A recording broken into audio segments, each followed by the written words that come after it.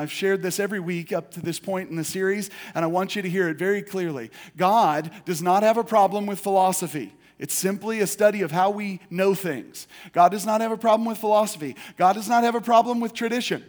God does not have a problem with principles. He just has a problem with your philosophy, tradition, and principles. He just doesn't like your stuff. What he wants you to do is come on board through faith and trust him.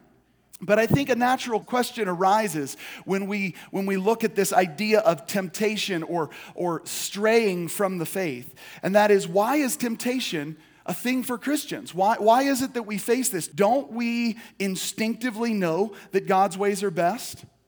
Don't we instinctively know that God's ways are best? Well, the answer actually is surprising to you. The answer is, as Christians, yes.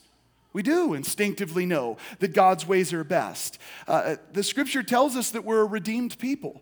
The scripture says that we're saints in light. How many of you like that picture of us? The scripture tells us that we are redeemed. It says that we are holy ones. That is keeping company with the great cloud of witnesses that we read about in Hebrews 11 and Hebrews 12. So in that sense, we definitely understand this. And as saints, the scripture tells us that we have the mind of Christ. How many of you have read that in your Bibles? You have the mind of Christ, 1 Corinthians 2:16. But this does not mean that we don't have a real enemy and that we don't face real temptation. We do. So why are these a temptation? Why are these an issue? Because we have a real enemy, church. We do have the mind of Christ, but the same scripture that tells us we have the mind of Christ also tells us that we are not to be conformed to this world. Do you know what your proclivity is? You know what you're drawn towards? Being conformed to this world. And so the statement to you is, don't be conformed to the pattern of this world. But instead what? Be transformed by the renewing of what? Your mind. This thing needs changed, okay? We have the mind of Christ, but at the same time, we need it renewed. And it is being renewed if we will surrender to Jesus. It is being renewed day after day after day. That's found in Romans 12:2. One of the enemy's strategies is to set up lofty ideals, and his attempt is to get us to conform to the patterns of this world. What is that code word for? Man-made philosophies, man-made traditions, and man-made principles. It's the same message throughout the Bible, church. I've shared many times in the past that the devil will not fool us with a $3 bill, right? Why will the devil not fool us with a $3 bill? Because you all know $3 bills don't exist. The devil is going to fool you with something that he can counterfeit. And trust me when I say his ability to counterfeit is unrivaled. His ability to counterfeit is unbelievable. So my point here with these lofty ideas is that Paul tells the Colossians in chapter 2, verse 23, he says that these foolish ideas, these man-made philosophies, they have an appearance of wisdom. Church, please understand this. Just because you think it's wise doesn't mean it's God. Just because you think it's wise, just because your grandma told you it was wise, just because 1,000 people have told you it was wise or it is wise, doesn't mean it is. What is our standard? What do we gauge wisdom by? The Word of God.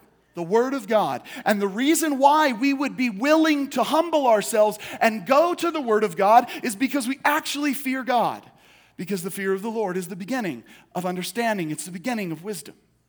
This is how this works. We fear God, and so we don't trust ourselves on a daily basis. We actually surrender and begin to trust our Heavenly Father. The devil's strategy, do you remember it in the garden with Adam and Eve?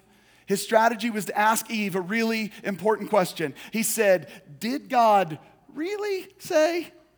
Did God really say? What is this implying? He's trying to see if she will interpret it differently.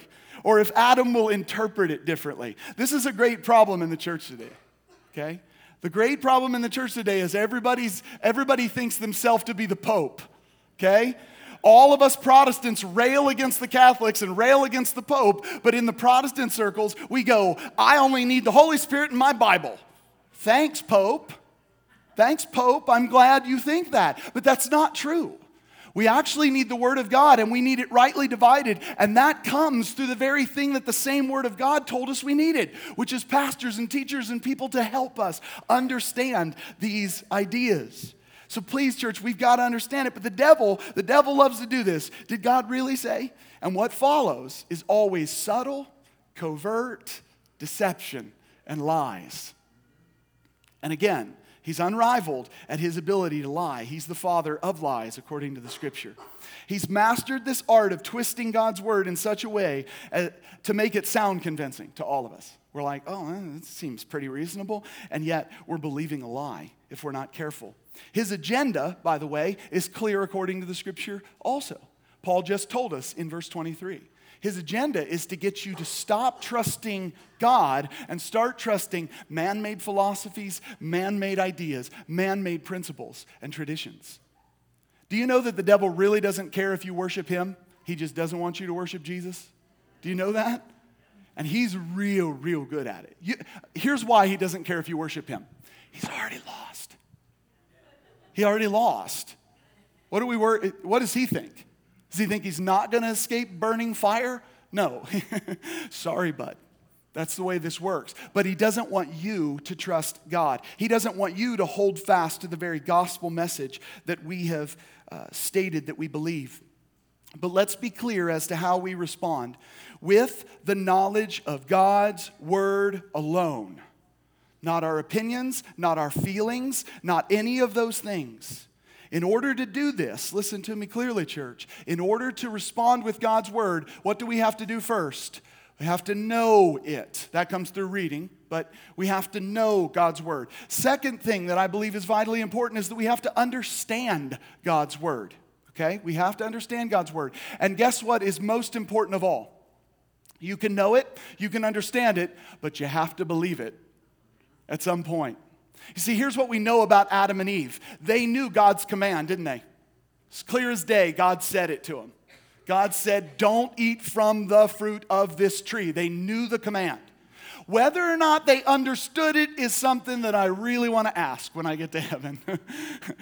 Were they stupid? I don't know what's happening. This is really hard, okay? But here's one thing we know beyond a shadow of a doubt. They didn't believe it. They knew God's word. They may or may not have understood it, but they sure didn't believe it. You know how I know? They trusted the devil. You know how I know whether or not you believe God's word? By the life you live. You know how you know whether or not I believe the word of God? By the life I live. By the person that I follow. By the one that I am keeping close step with all the days of my life. That's how you know. You will know them by their fruit. That's what the scripture says.